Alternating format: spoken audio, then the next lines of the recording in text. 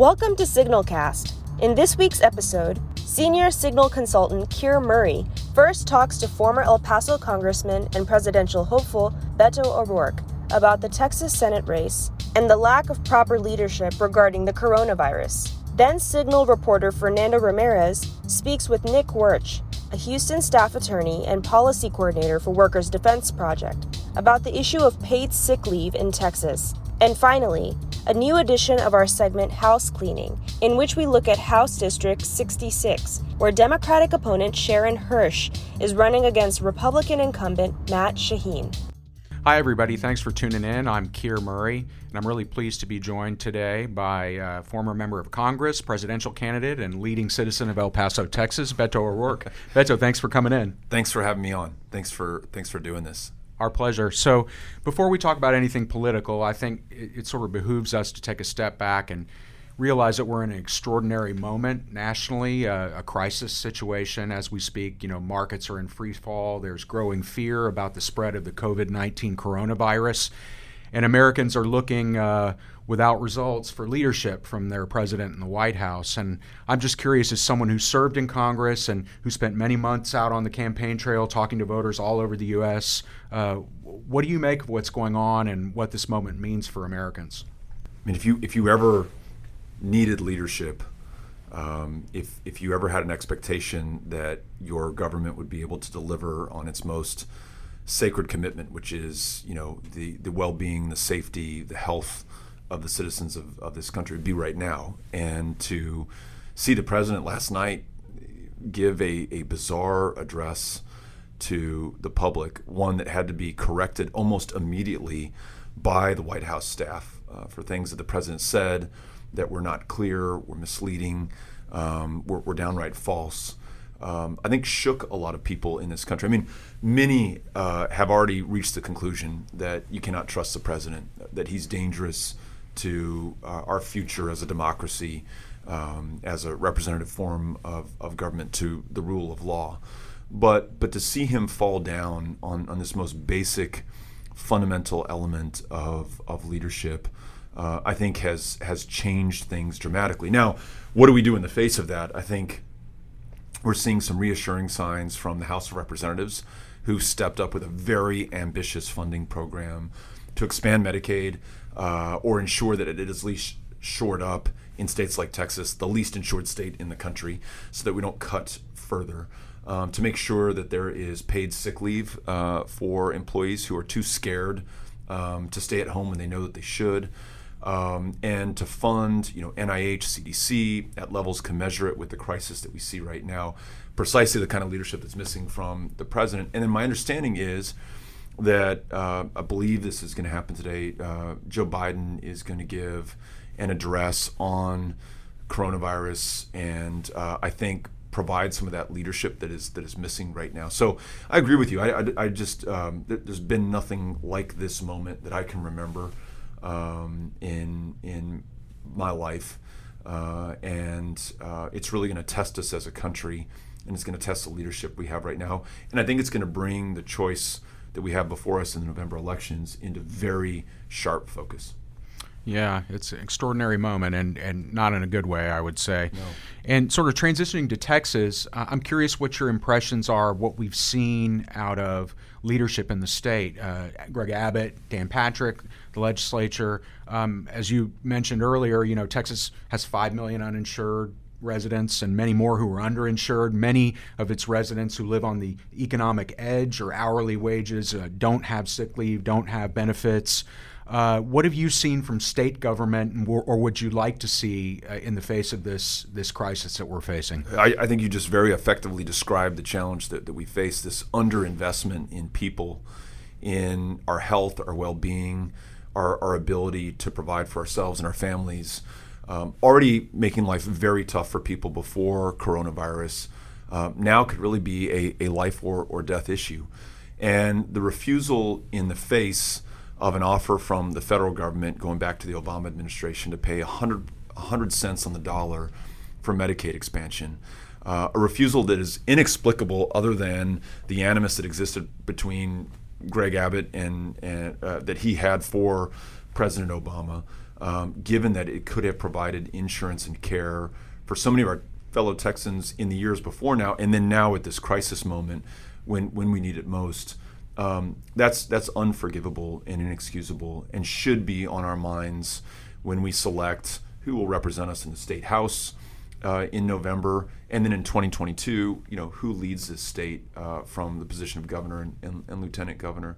So I think really incumbent upon all of us to produce the pressure on these elected representatives, Republican or Democrat, to now follow through and do what they should have done years before. And I hope in the same way that the House of Representatives has really stepped up with a very bold plan to address this, one that I hope will pass the Senate, one that I hope President Trump will sign into law. I would really love to see Governor Abbott call into special session the legislature to address this, because every moment of delay just deepens the crisis that we're in. And I don't know about you, but there's no way in the world a week ago I would have thought that the NBA season would have been canceled, that they'd be seriously considering not only not having fans attend the NCAA men's basketball tournament, but maybe canceling the tournament altogether, that we would halt travel from Europe. So let's take this seriously, and then let's also, first priority, focus on making sure people are okay and public health, and then second priority, make sure that we make informed decisions at the ballot box in November based on what we've seen so far. Yeah, I think good advice. And you mentioned the upcoming elections for the Texas House of Representatives, and you've made no secret that that's going to be a primary focus of yours going into the fall this year. And I'd like you to sort of lay out, as we all know, Democrats are 9 seats away from taking back control of the Texas House.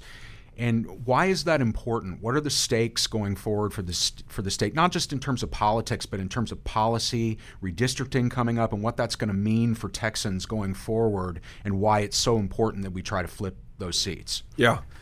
The stakes could not be any higher than they are right now. And it's not just the present circumstances that we face, as dire as those are. It really goes to a longstanding history in Texas that favors people who look like you and me at the expense of people who do not. So I'll give you a case in point. Waller County, home to Prairie View A&M, historically black college, one of the crown jewels in the higher education system in the state of Texas. That campus is split into 2 distinct voting precincts, which makes knowing where to vote and where to register to vote and how to vote more complicated than it otherwise needs to be. There have been questionable practices in where early voting locations are placed. When you have that kind of effective voter suppression tactic compounded by voter ID, compounded by racial gerrymandering, which exists in Texas, which has been confirmed by the federal courts, you then explain the otherwise inexplicable, which is how was it that until 2018, Texas was 50th, dead last in voter turnout in this country. Not that we don't love democracy, not that we don't want to participate in our elections, but we're literally drawn that way by the state legislature, a Republican-controlled state legislature. So if Democrats are in the majority, you begin to draw people back into representative districts, representational government, into our elections, and giving people a reason to vote. That in and of itself would be an awesome victory. But then if you care about gun violence in a state that has witnessed Santa Fe High School, Sutherland Springs, El Paso Walmart, Midland Odessa, 4 mass shootings just in the last 2 years, you need a majority that is going to pass universal background checks and extreme risk protection orders. If you care about healthcare, and we were just talking about how dire the consequences are of the failure to expand Medicaid, you need Democrats in the majority. Only way we do that is winning at least 9 seats, defending the ones that we won last time in 2018, where we picked up 12 seats. The good news, in 2018, I won more votes than Ted Cruz in 9 of those state house districts that are currently represented by a Republican. So not only can we do this, in some way we've done it before. And then in addition, we saw on March 3rd, just a couple of weeks ago, record Democratic voter turnout in a primary that eclipsed Republican turnout in what is thought to be a red state. And not only do we do it on a statewide basis, in these contested state house districts, more Democratic voters came to the polls than Republicans. So not a slam dunk, not going to be easy. Don't bank on it. But if we all go out there and do the work, if we register people to vote, if we turn them out in October during early voting and then November election day, we will win those races. We'll win a majority. And in some ways in 2018, our Senate campaign got some credit for down ballot pickup. So we won 12 state House seats. Lizzie Panel Fletcher here in Houston, Colin Allred in the DFW metro area, both won races to Congress. Houston elected 17 African American judges. There was this effect down ballot. The premise of what I'm working on now in 2020 is an up ballot effect. If we get behind these Democratic state House candidates in Houston, Fort Bend, Dallas, Fort Worth, Collin County, all over the state, not only will we help win a majority in the state House, but we'll win more congressional seats. And I really do think that we can achieve the highest goal we can have as a country right now, which is to defeat Donald Trump. And Texas, which I believe is now a battleground state, if organized, if we turn out to vote, could stop Donald Trump in his tracks, award the 38 Electoral College votes to the Democratic nominee, and then forever change the political landscape in Texas. So that is the scope and size of the opportunity before us. Now just up to all of us to get after it and make sure that people turn out and actually vote in this election. Yeah, exactly. And just to touch on something you mentioned, I think we've seen an interesting phenomenon in this primary, both in Texas and also around the country, of the suburbs around the country really seeing dramatic increases in participation in the Democratic primary. And that so happens to be where almost all of these state House seats that you mentioned are located, in Tarrant County, in Collin, and Harris and Fort Bend, in the major metro suburbs, and places, incidentally, that you did very well in your Senate race in 2018.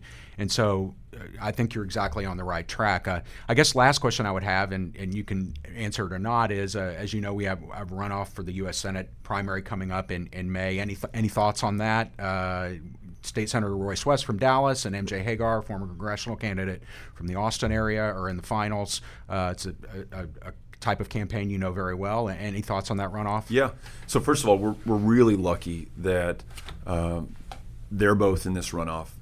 Either of them would be a great nominee against Cornyn, and both of them would make terrific senators, right? So we're lucky no matter what the outcome is. And we're also in this embarrassment of riches right now where all these great people are stepping up for public service. So Amanda Edwards from Houston was also in that race, Cristina Cinsun Ramirez, Chris Bell, a lot of really wonderful people who I think will have a very strong future going forward in this state. I don't have, I haven't decided who I'm going to vote for to begin with. So I'm very interested in hearing these candidates make their case.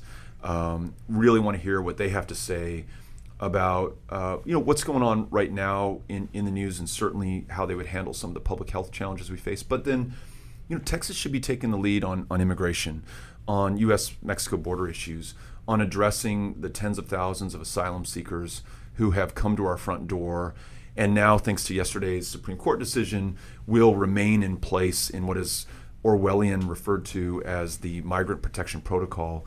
I want to champion for our values that we understand better than anyone else because we're the defining border state. I want to hear someone talk about gun violence in a way that captures my attention and my imagination. I want to be inspired. And I also want to see these candidates travel the state. You mentioned these important suburban communities and the major metro areas. They've got to be there, but I also want to see them in Midland and Odessa and Dalhart and Boys Ranch and all throughout the Panhandle. I want to see them in Carthage and Palestine and East Texas. I want to see them in the Rio Grande Valley, which is not easy to get to and does not turn out commensurate with its numbers. But maybe that is a catch-22. Will people turn out if no candidates ever show up? Will candidates ever show up if no people ever turn out? Someone's got to break that cycle, and I'd love to see these Senate candidates go down and campaign really hard on the U.S.-Mexico border in the RGV in Laredo and in El Paso. So I think if they do that, then not only will they win in this runoff, but then they really have a fighting chance to defeat John Cornyn, which given what we have before us, the challenges we face in climate and immigration and health, just to name three, we also need a Democratic majority in the U.S. Senate. So I will do everything I can once a nominee is selected to help them, as well as make sure that we're focused on these other priorities, the State House, and then the mother of them all, defeating Donald Trump. Well said. Well said. Well, Beto O'Rourke, thanks for coming in today, and thanks for all you're doing to move Texas forward. Yeah, thank you. Likewise, and look forward to seeing you again soon. Thanks.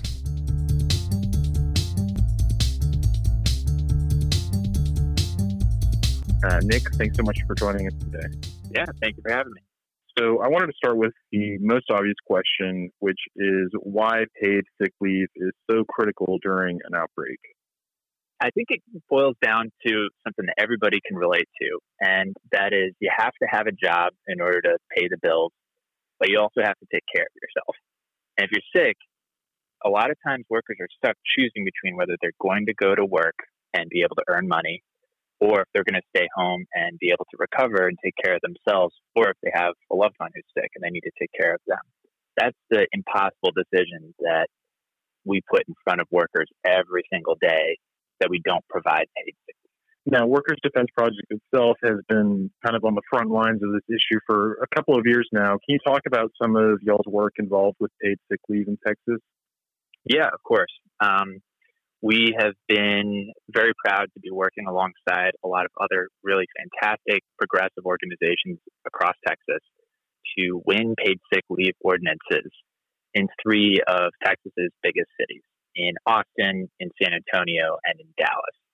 And in each of those cities, Workers Defense Project was able to build a campaign that brought in public voices, public pressure, that really just demonstrated the need and the urgency of having paid sick leave for workers in each of those cities.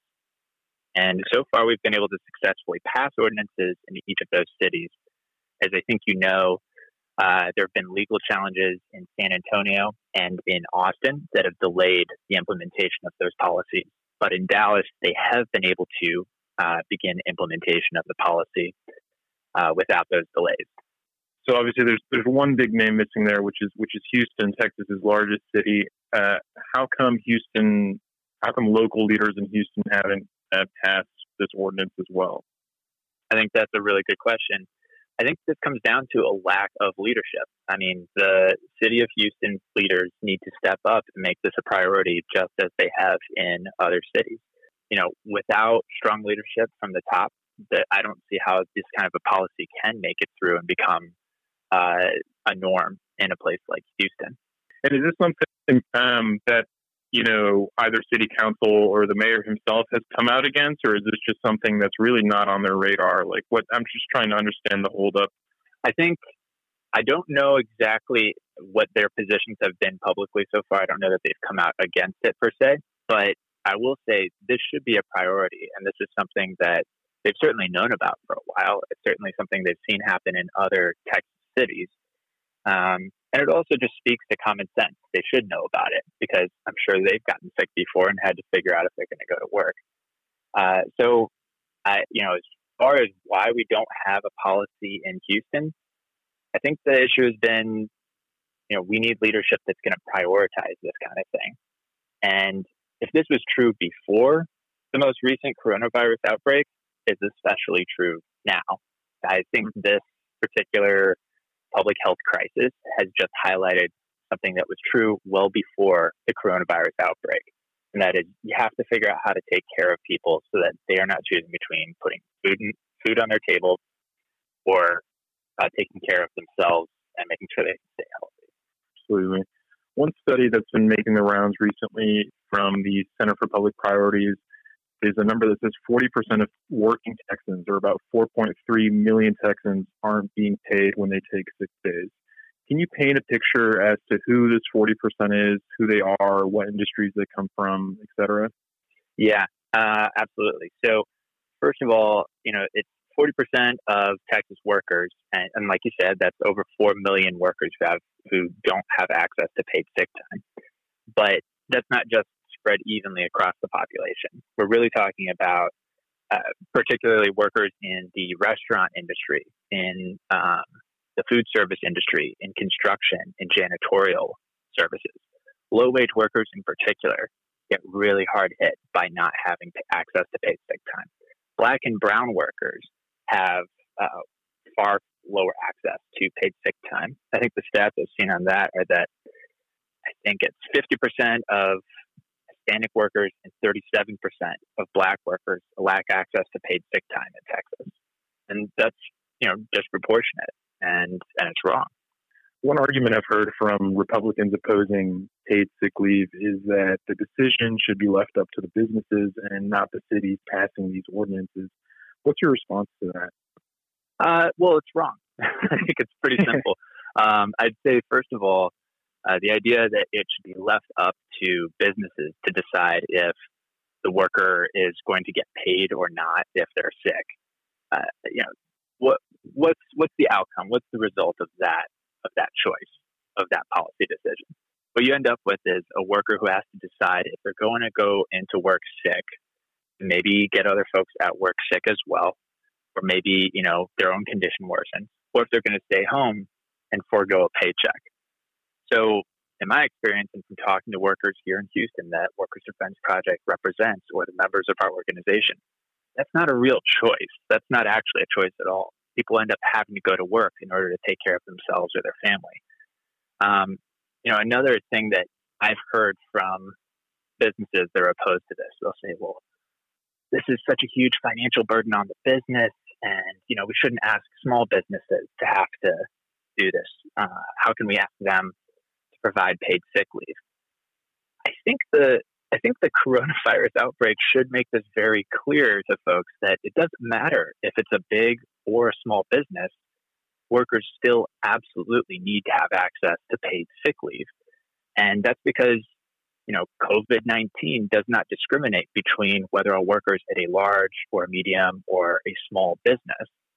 Someone gets the coronavirus, they get the coronavirus, and then they have to figure out how to, pay their bills, pay for groceries, pay rent. So, I think what this all comes back to is, do we believe that every human being should be able to take care of themselves, both their family financially, but also their own health? Do we actually prioritize public health in these situations? If so, the answer is really simple. Everybody needs to have access to paid sick leave. And speaking of prioritizing public health and looking at the larger picture, what is your honest assessment for how state and federal leaders have responded to the outbreak so far, and not just in terms of paid sick leave? Well, as far as the coronavirus goes, medical professionals are in broad agreement on a few main points on this already, and you don't have to be a doctor to know these things. One is social distancing is basically the most effective strategy for dealing with a pandemic like the coronavirus. And what that means is people shouldn't be in close proximity to each other, and if they're sick, they need to stay home. The fact that the federal government failed to provide the tests for coronavirus to state and local officials, the fact that state and local officials haven't gotten adequate support to provide those public health resources to testing facilities, to hospitals, to doctors, that's a major failure. What we've seen on the bright side is that a lot of folks have really tried to step up. You see communities and individuals trying to take care of their friends, their loved ones, take precaution, sharing good information where they get it. But, there's only so far that charity and goodwill goes. At a certain point, you do need adults in charge. You do need adults who are making good choices for the broader community that they're supposed to represent. And something as simple as you should be able to stay home instead of going into work and maybe endangering your coworkers or worsening your own condition if you're sick. Something like that, that's a really basic decision that state, local leaders should be able to get behind, support, and recognize the value of, not just because every person deserves that basic respect, but because now this is a critical pillar of our public health strategy to stopping the coronavirus. I don't think it can get more simple than that. I couldn't agree more. Nick, thanks so much for joining us today. I really appreciate your time. Absolutely. Thanks.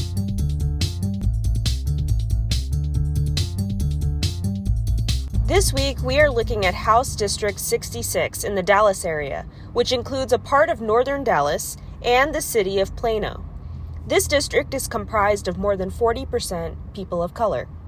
The current representative of District 66 is Matt Shaheen, a Republican incumbent who was first elected in 2015.